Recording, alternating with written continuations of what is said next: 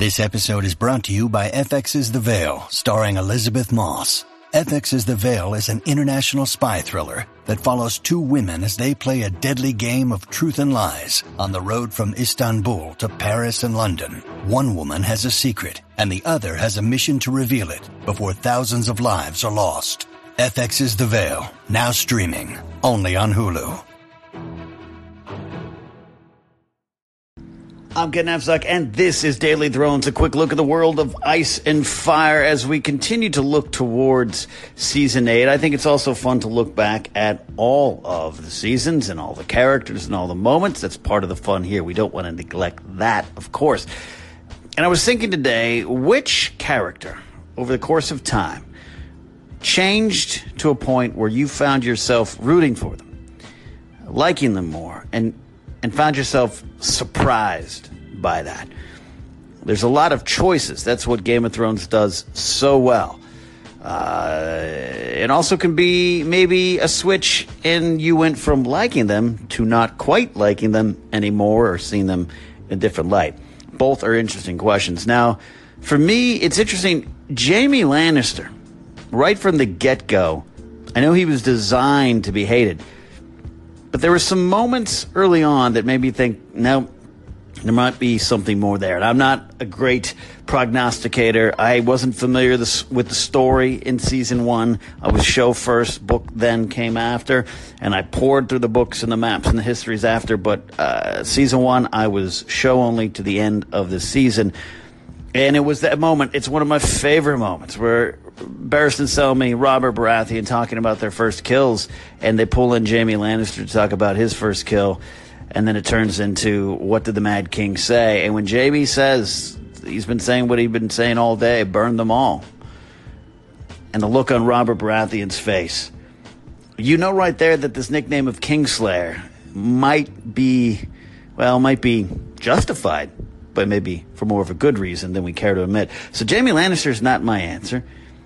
The Hound's a candidate simply because there was just something you liked about him early on, but he seemed like a rat bastard, absolutely. It was that moment for me in the Battle of Blackwater where he turns away. That's the big moment. But there was little moments along the way where he kind of in his own hound-like way at the time takes care of Sansa, watches out for Sansa. So I wasn't surprised with that kind of turn. I would say, for me, it might have been Varys to a certain degree. I mean, I like Stannis. I like Melisandre. I liked him from the beginning. So that's a weird one there. But there was something about Varys early on. He seemed like the problem. He absolutely seemed like the problem. He seemed like he was working behind the scenes when you're not quite figuring out what's going on. And him and Illyrio Mopatis working together when Arya finds that. And him kind of turning his back on Ned Stark. But then when Ned's finally in the Black Cells and Varys shows up and says he's got to do things for the good of the realm because someone has to. There was something about that stuck with me, and it's one of the first moments you kind of do see Varys in a different light, which is ironic because it was so dark. So from there, Varys became even a more interesting character to me, not just part of the spy network, not just this kind of weird, bald eunuch that was set up to be that way on the show. There was something more there, and he unfolded. His story unfolded more in front of me, and by the time he and Tyrion are teaming up to rule the land, I really, really started to be on board with him, and still to this day find him a sympathetic character. And when Daenerys Targaryen confronted him this season, understandably, justifiably, I was worried for Varys' life, and it got to me. That is one of the ones that switched for me. You guys let me know. Figure it out. Let's talk about it. I have some other answers, but I want to hear your guys' first. And also right now, we're going to listen to some of your calls, answering questions from the last couple days here on Daily Thrones. That's what we do. Your voice matters. Let's hear about it. Which character changed and it caught you off guard? Hey, Ken. So something just popped into my mind that I've never really thought of until now and never really had the chance to start a discussion about, so I figured I'd call in here and see what you think. I wonder if the world of Game of Thrones will ever venture into animation. We've seen some brilliant animation nowadays in many different styles, and I think Game of Thrones could really benefit from that world. Animation allows for so much at a lower budget. And, they could still, I'm sure there's lots of people who, if they paid them the right amount of money, would come in and do the voiceover for it. So I'd be really interested to know if you and the rest of the Daily Thrones audience thinks that we could ever see the World of Ice and Fire animated.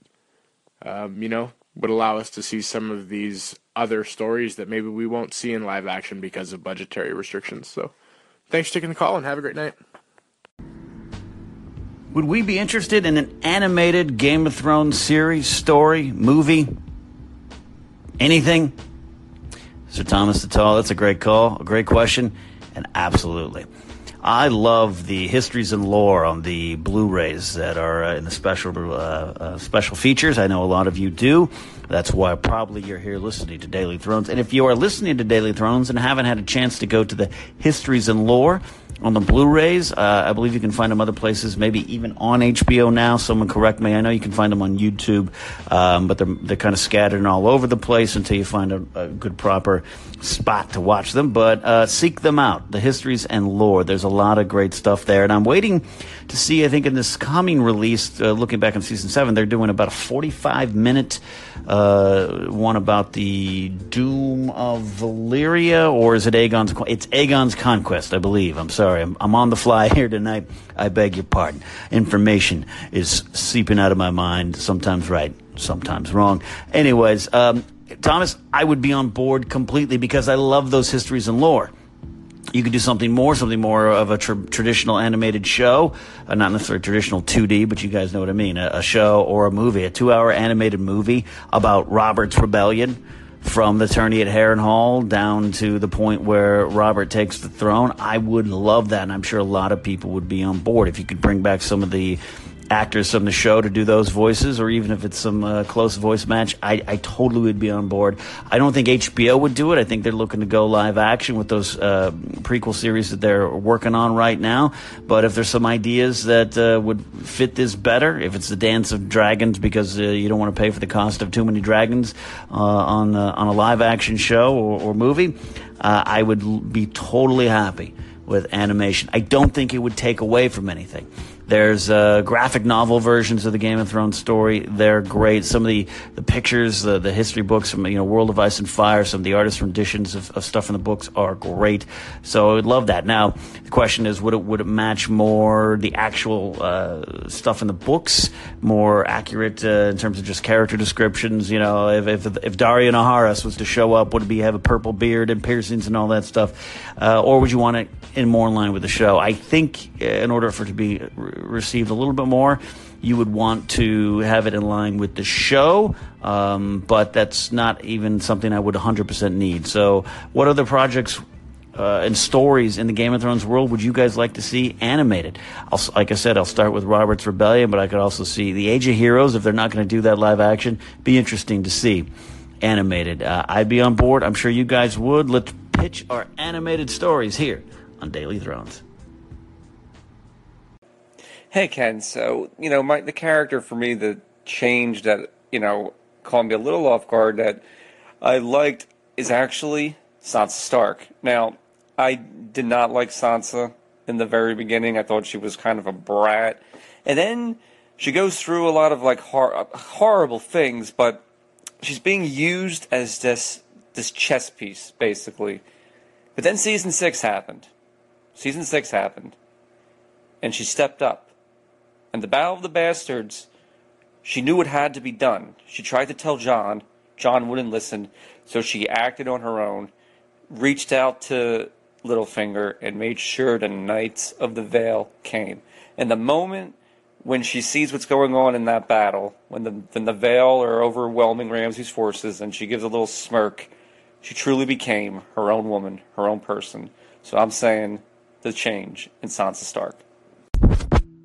Eric with a good call about Sansa being the change that maybe surprised him and made his opinions towards that character change. And It's a good answer because I think a lot of people might answer Sansa, which sometimes I don't think is fair to Sansa, especially some of I know there's some issues with the writing of the character later on, but going back to just the beginning, she was designed to be this petulant little child, this naive girl who just wanted to believe in princes and fairy tales, and this is the change she's supposed to go to, but they do it so well with some of these characters in Game of Thrones. That's why you don't like her. I didn't like Sansa in season 1, too. That's why immediately you kind of start rooting for Arya Stark. But Sansa is supposed to go through this stuff, especially early on. Again, some brutal stuff later on that I know is not always popular. But that change in Sansa was supposed to happen. But just because it was supposed to happen on paper doesn't mean it's going to work. And despite maybe some of the problems people had in season 7, I think Eric's point about season 6 and Sansa taking matters in her own hands, not telling Jon on some of her decisions, making command decisions, and obtaining Baelish and the Knights of the Vale and putting them on her side and winning the Battle of the Bastards. Sansa Stark won the Battle of the Bastards without a doubt. It was her that sealed that victory. So Sansa did really become the Sansa that we now see that could be a leader. She may have got waylaid a little bit this past season, but Baelish is gone. There's no more doubt in her mind, and I think Sansa is a potential leader. She could sit on the throne now, and I would believe it. Definitely believe it more than I would have in season 1. So that's a great answer. What are some of your changes and points of view and how you like some of these characters, and maybe again how they changed and you didn't like them? That can happen as well. There's some things that could happen. Another answer I do have is the Wildlings, because I now refer to them as free folk. And that's another example of we're trained early on as fans, as the people are in the lands of Westeros, that the Wildlings are the bad guys. They're the bad people. Why? Well, because they are, right? They've been attacking us. They're north of the wall. We don't like them. This wall is up to protect them. And slowly but surely, just as Jon Snow learns, we learn that the Wildlings are free folk. And it changes the game. It allows us to love people like Tormund, to appreciate Mance, maybe even Oral Skin Changer. Orell Skin Changer, I should say. I like that change. What do you guys think? Is that a good answer? Call in. Let me know your answer. See you tomorrow here on Daily Thrones. Favorite, share, like, subscribe. All those things we need to do in a social media age. I'll see you guys tomorrow here on Daily Thrones.